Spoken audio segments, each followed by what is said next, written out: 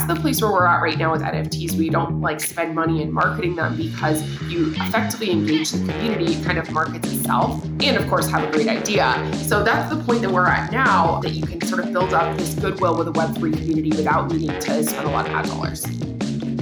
Welcome to the Women on the Move podcast. I'm your host, Sam Saperstein. In this episode, I'm speaking with Avery Akkineni, president of Vayner NFT and a leader in the emerging NFT space. Avery breaks down the NFT market, Web3, and the opportunity for consumers and brands to participate in this fast-moving space. I hope you enjoy the conversation. Avery, welcome to our Women on the Move podcast. It is so great to have you on with us. Thank you so much for having me. I'm honored to be here, and I've been looking forward to this for a while. I'm a big fan of your show. Thank you. Appreciate that. Well, let's start with learning a little bit about you. Can you take us through your early career background and some of the more important steps that got you to where you are today? Absolutely. I'm originally from Nashville, Tennessee, and I went to college in California. And my first job, I worked at Target Corporate, which was really interesting and fun. I learned a ton about so many different parts of the retail business and got to spend some time in Minneapolis. Within, I think like a year or so, I sort of understood that maybe that wasn't going to be my calling. And I had the opportunity to join Google in 2012. This was at the point when Google had recently IPO'd. It was still a relatively new company. Things like the internship had just come out. And I was so excited about working in a company like Google, which was so progressive and so different from what corporate America looked like 10 years ago. I worked across the Google core search product, which at the time was called AdWords, YouTube, hardware products, and DoubleClick, which was a Google acquisition, which is now called Google Marketing Platform. Through my time at DoubleClick, I first got exposed to VaynerMedia and to Gary Vaynerchuk.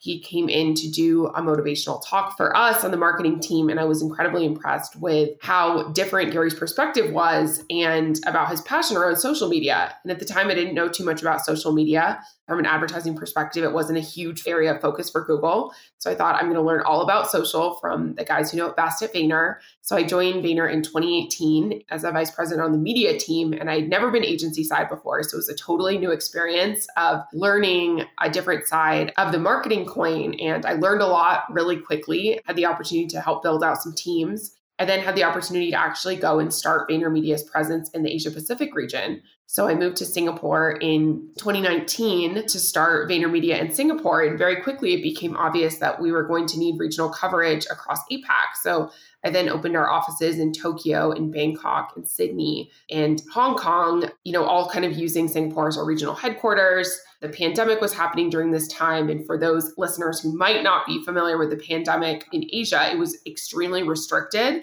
It was a very different type of working environment where we were all pretty much remote and working across borders digitally. That was an interesting experience to build a team in that type of a way. Fast forward to end of 2020, I had dinner with Gary. We started to talk about what we thought would be next in the world of Vayner and in the world of marketing. And Gary started to talk about CryptoPunks. Thought something very interesting might be happening in this world of NFTs. At the time, I didn't even know what that meant, what it was. But over the next couple of months, we got increasingly more serious as Gary sort of crystallized his vision around building VeeFriends, which is his NFT project. And in July of 2021, we actually opened up Vayner NFT, which is a Web3 consultancy focused on helping enterprises navigate all things Web3 and NFTs. So still at the very beginning of this journey of Web3, but as I've learned so many different things about this new wave of technology, which is really giving me sort of deja vu vibes for how it was with sort of Web 2 in San Francisco 10 years ago when I first joined Google. That is great. You've had this front seat toward, as you say, Web 2 from a leader in the space, and then now this NFT world. I'm going to get into this in a minute, but I'm curious, when you were really building out the business in Asia and then the pandemic hit, tell us about the challenges that you face in building teams and just expanding a business in a region that, like many other regions, were really hit so hard and you had to do that remotely. Well, we actually had the good fortune to be working with JPMorgan Chase there as a client partner. So I'll disclose that and say that our clients were incredibly amazing and supportive, and in a lot of ways, really our partners in helping navigate this, because no one had ever worked in this totally remote environment. So we were really all in it together. And from the most basic fundamental principle, obviously language barriers across these different countries, right? So when you're hiring people in Bangkok, that's very different than hiring people in Tokyo, very different than hiring people in Singapore. Language was definitely a challenge for us, even, things like legal documents, et cetera, like properly translated so that we could understand what we were signing up for in these different countries and register entities. So that was a little bit of a challenge, but one that we were able to overcome by getting a lot of the right key hires in each market. And a lot of that came from network of people that I knew or that other people within the Vayner family knew, had worked with in different capacities. Second was the fact that nobody had been working in this all digital environment. So it was really something we were learning with our clients. Third, it really took an emotional toll as well on a lot of our team and a lot of our partners, because they are sitting at home a lot of times, particularly in Singapore and a lot of the other sort of Southeast Asian countries. Young employees will actually live with their parents, and it's not like they had a separate room that was an office for them. So very crunched in. That took a toll emotionally. And we had to think about ways to engage and surprise and delight our employees, even without being able to sort of be in person together. But the good news was that we found a way to do that. And I think because we were so new and so small, so built differently, we were able to really quickly action on some of these challenges and turn them into opportunities. We would do these like fun team meetings Monday and Friday, have the different teams from different offices talk about their culture, talk about their holidays. And I think it also allowed us to scale out knowledge because, doing things like remote shoots, for those who might not know what I'm talking about when I say a remote shoot, we do a lot of advertising and commercials. So typically when you have a shoot day with a celebrity or something like that, only a few senior people will get to go and attend. With something like a remote shoot, actually you can bring a lot more people remotely to join. And that's a great learning opportunity for them to understand the dynamics of how it is on set and dynamics of making these, changes in real time. So that was an excellent opportunity for us to broaden out our educational sort of training opportunities for some of our more junior employees. I think because we're digital native, it came a little bit more naturally to us at Vayner to be doing things like remote shoots, be doing things like virtual parties. So I think we were able to take those challenges and quickly adapt to them.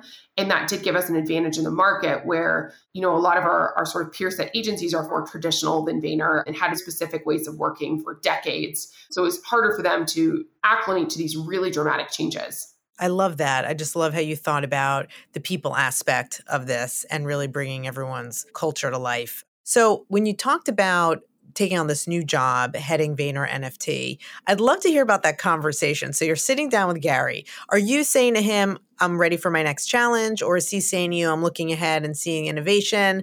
How did it really crystallize for both of you that you would take this new job? This is a great example of mobility. So I'm curious how that happened. Yeah. On a personal note, my original job had been set up Vayner Singapore. And I'd set up Vayner Singapore and I'd set up everything else across APAC, created this entity. We were awarded, Southeast Asia Agency of the Year Gold. And it had gone well beyond sort of our expectations. And I committed to being there for 2 years. And by the time 2 years had passed, we were almost 200 people. And so it had gone really well. So it was sort of like, hey, this commitment is coming to a close. For personal reasons, I do want to move back to the United States. Singapore had its borders closed for almost 2 years, which was a little bit personally challenging for me because I wasn't used to being so far away from my family and not being able to kind of come and go. There's this multi-week quarantine when you arrive back. I didn't feel like it was going to be sustainable for me on a personal level. What's next? How can I help our business in a new way? I'm sort of taking a lot of the learnings that I've built up over the past couple of years with launching us in APAC. So I kind of came to Gary with that as the challenge. And, for those who are not familiar with Gary, definitely check out Gary Vee on every single social platform you've ever heard of. Absolutely dominant on social. Gary is an incredibly empathetic leader, and he always wants to put his people in the right places. And I think the right place for me was an area where there was really wide open playing field. To go do something totally new was going to be the right use of my sort of time and talents versus trying to improve our core business or add on to that, because I knew I was ready to really do something very different. So that's a little bit how the conversation went. And we brainstormed together of what that could be. We looked at a couple of different opportunities, everything from launching a new brand to this NFT thing. And over the course of early 2021, we became more and more convicted. We've now brought in that perspective to be Web3 was going to fundamentally change how people access the internet. A year ago, when we were first talking to partners about this, they were like, this sounds really far out. I don't know about this. And it's, a year later, it's a completely different story with every enterprise being really curious about how they can add value to this ecosystem and educate their workforce on what's happening in this world of Web3. So I think we were fortunate in that we timed it really pretty much perfectly. And we've been able to work with some incredible partners already in this short period of time to do some work which is really innovative and fun. And I think builds us a nice platform to continue learning and iterating and growing. So the NFT space is one of these innovation areas that, as you say, it's booming. It's really being driven, I would say, by a core group. And I'm not sure that core group contains a lot of women right now. And it's definitely key on my mind that women participate in this space, just given what it's likely to lead to in terms of opportunities and wealth creation. So let's take a step back for this audience, for you to just explain, what are NFTs? Give us the high level of that. You're exactly right that NFTs, right now, the community who's super active is very heavily men, and I'm super passionate about helping to bring women into this space. And what NFTs, non-fungible tokens, represent is really digital asset ownership. Of course, it can be a piece of art, it can be a ticket, it can be a utility, but fundamentally that represents a digital asset that you own that is provable on the blockchain. If you think about time spent on digital mediums over the past decade, it's really gone in one direction, which is just up, up, up. And so many people spend 6, 7, 8, 9, 10 hours a day on their phone screen time or video conference screen time. If you think about that piece of consumer behavior, it makes sense that you want to start building out, your self-identification in a digital world and having cool things that represent who you are as a person in your digital persona.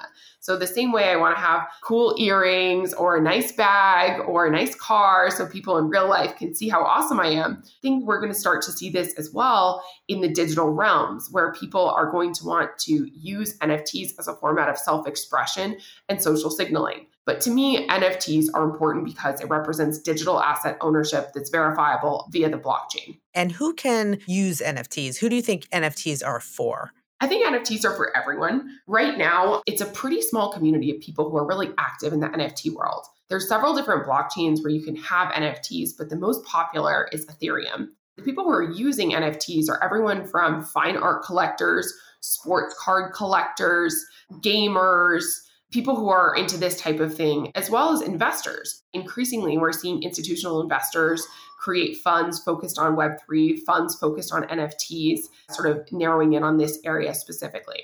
Where I think we're heading is taking this small group who's pretty much focused on the collectability. I would frame the current market up similar to like a sports card collecting market. It's a very specific group of people who are really into it, and there's a high degree of trading. I think where we're going to see the market go is a much broader. So many, many, many more people using NFTs for different things, whether that's to enter an event or to get a discount or to be part of a club. All of this sort of being an NFT that's verifiable on blockchain. So broadening out that market and also reducing the average price point, which right now is really fairly expensive when you compare it to other sort of digital formats. So what you're describing is really moving toward a consumer-facing platform more and more. So people can buy accessories or buy certain things to display, but also for services. And so tell us how a consumer can actually get started with NFTs. What does one have to do to get themselves into this space?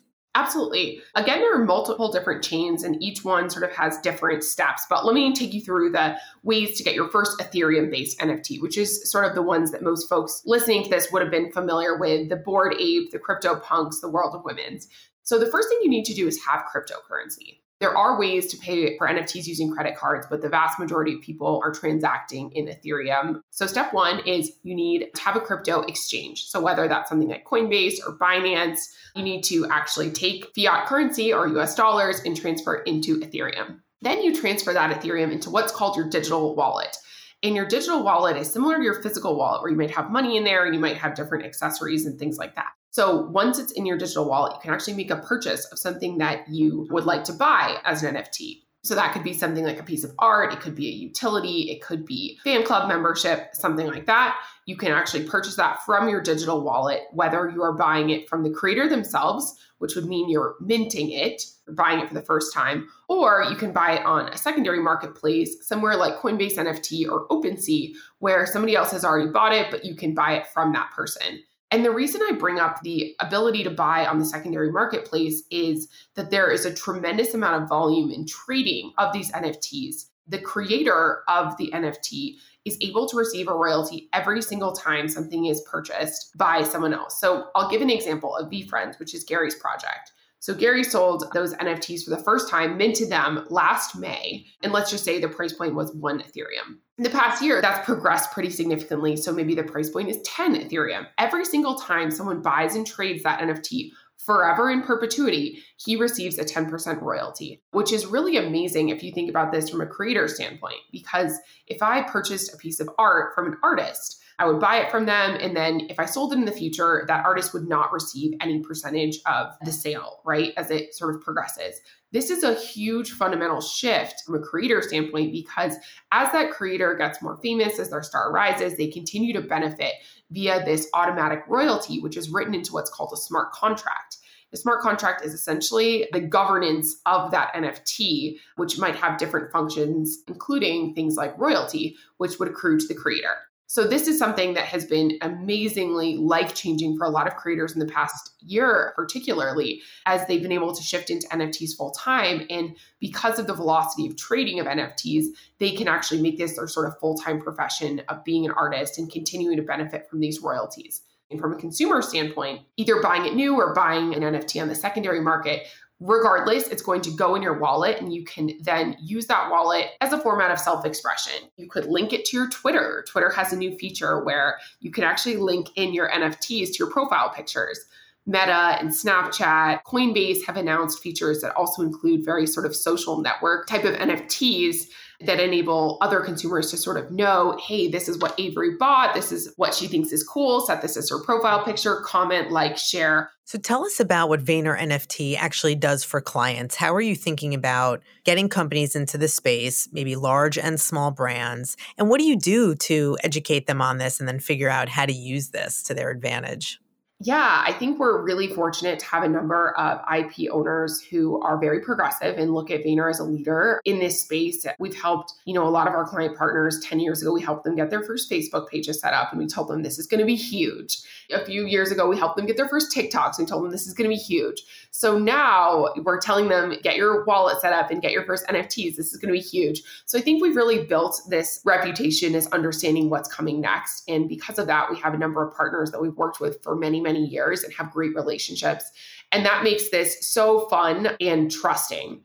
What are the opportunities and challenges of Web3? How did we get here? And then what are the white spaces for individual brands or celebrities or associations where they can do something that meaningfully adds value to their communities or even their shareholders in a way that feels authentic to them? It doesn't, feel like that's out of character for who they are as an individual or as an organization. And it's also exciting to a new group of consumers and their sort of current consumer base.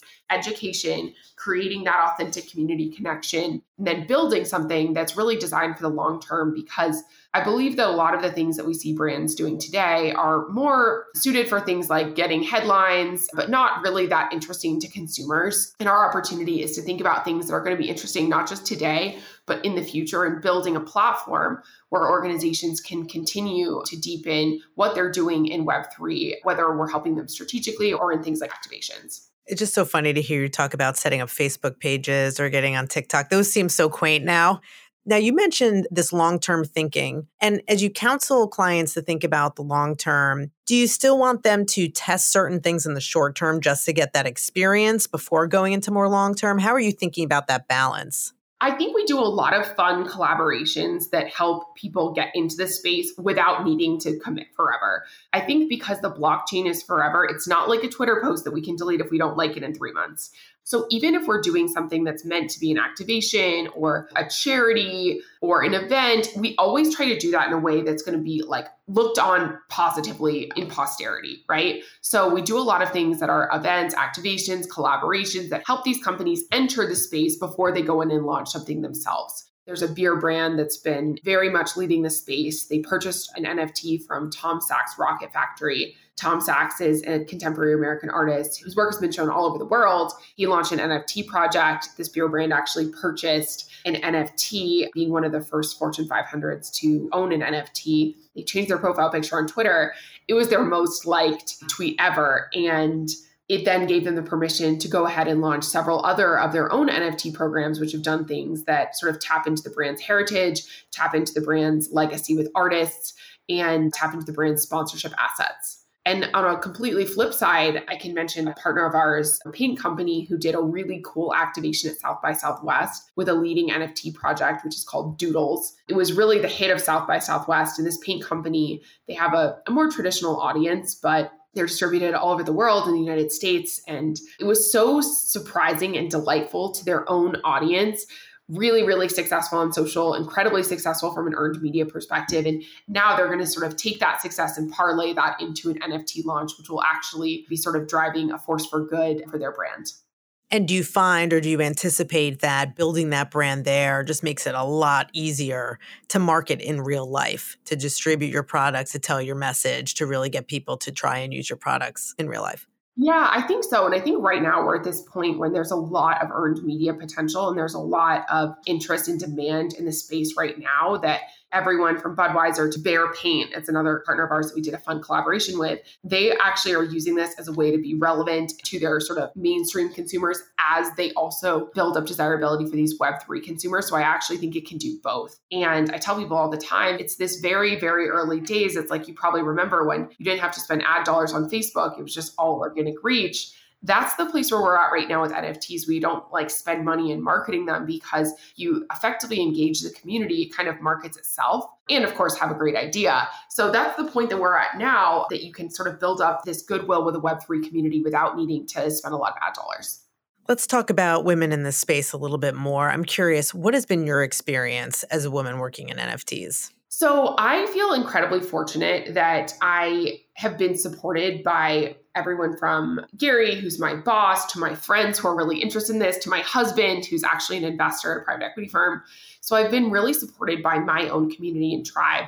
And I will at the same time say, though, that every group chat I'm in, it's 90% men, with the exception of one, which has been very carefully curated to be a balance of men and women in the space. A lot of these group chats, a lot of these meetups are very heavily men because those are the people that are really interested in investing in these right now. And this challenge, I think, really sparked the interest of two women that I really admire, Britt Morin and Jamie Schmidt, who came to me a couple of months ago and said, Avery, everybody has noticed that this space is all dudes. And we see the stats that 81% of value being created in this economy is accruing to men and to male artists. We want to help women be a part of this. We're going to launch a project called My BFF with the ambition of helping onboard women into crypto and Web3. And we're going to have a Zoom webinar where we teach women all about NFTs and help them get their wallets. We're going to give them a free NFT and it's going to be amazing. Do you want to be a part of it? And I was like, of course, I would love to. You know, they had about 50, what they called founding BFFs, or women across industries who are interested in this. And we did this Zoom webinar in early Q1. We anticipated, I think the goal is to have 500 people join, 5,000 people joined live, women and non-binary individuals who wanted to learn and wanted to get that hands-on. How do you actually do this? And how can we speak about this in a language that I understand instead of crypto bro language? It was really successful training session. They airdropped everyone who attended a friendship bracelet NFT, which was then actually used as a way to give access to this artistic collection that they dropped last week. So My BFF has been something I've been really honored to be a part of. And I think the stat that's most staggering to me is that over 50% of holders of My BFF, that's their first NFT, because you can sort of look in analytics and understand what else is in their wallet. It's actually their first NFT. And I'm really proud of what Britt and Jamie have built in onboarding women in a way that feels natural to them and allows them to be part of this economy. So I think that's an example of a group who's done this really, really well. What's fascinating about them, and I've seen that YouTube video, the last I saw it was well over 50,000 viewers. So clearly they have tapped into something that's really relevant. And I hope a lot of more women take advantage of that kind of content. So you've talked about how consumers can get into the NFT space. How would you advise small business owners to start thinking about this, even if they're just trying to understand more about what this might mean for their business over time? Yeah, I would first advise small businesses to personally get hands-on. This is what I tell every executive, every friend of mine, every small business, every enterprise CMO that I talk to is in order to really understand and develop a strategy, first you have to get hands-on. So get your wallet set up, get your crypto, get yourself in Discords and in Twitter and understand what's happening. And I think really spending the time to shape your own perspective is incredibly important because a small business is going to be looking at this very differently than a large enterprise.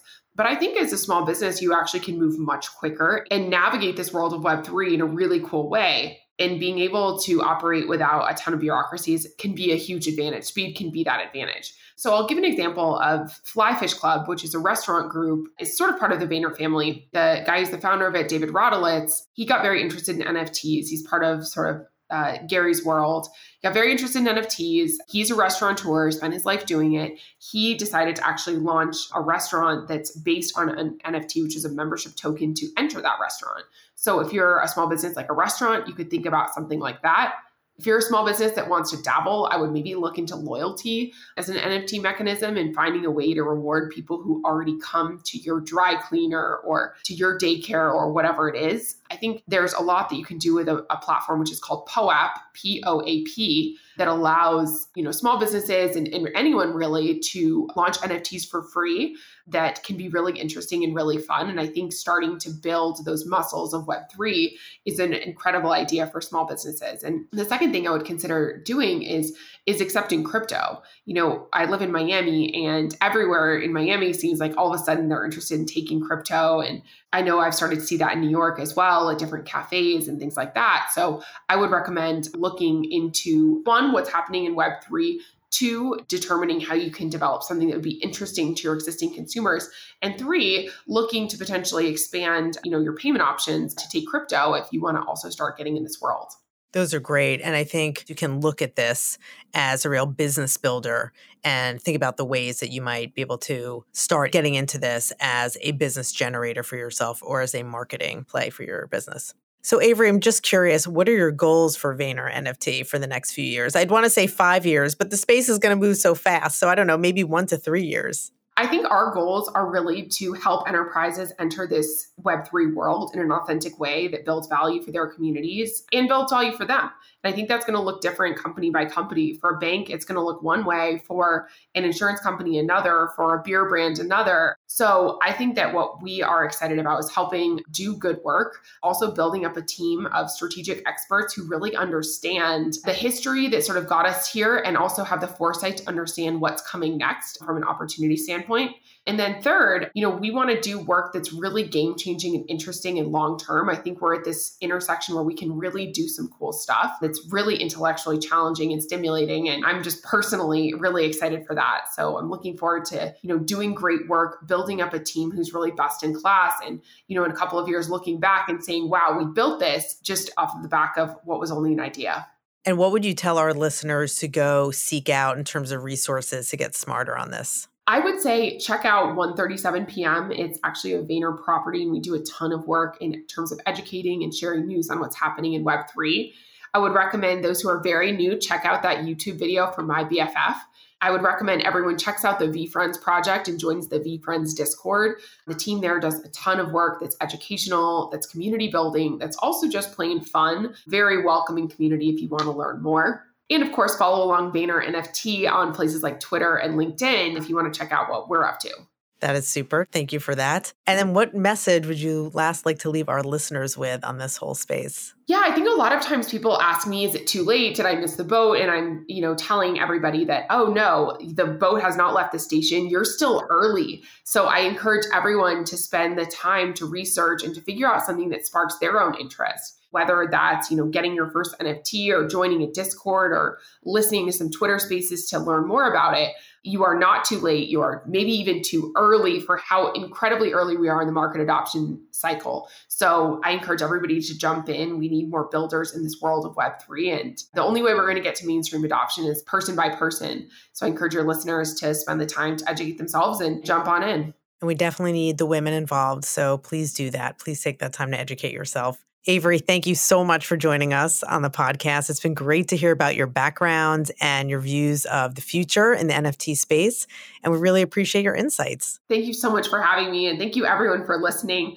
It's been my pleasure to be here. And I look forward to more amazing episodes of Women on the Move.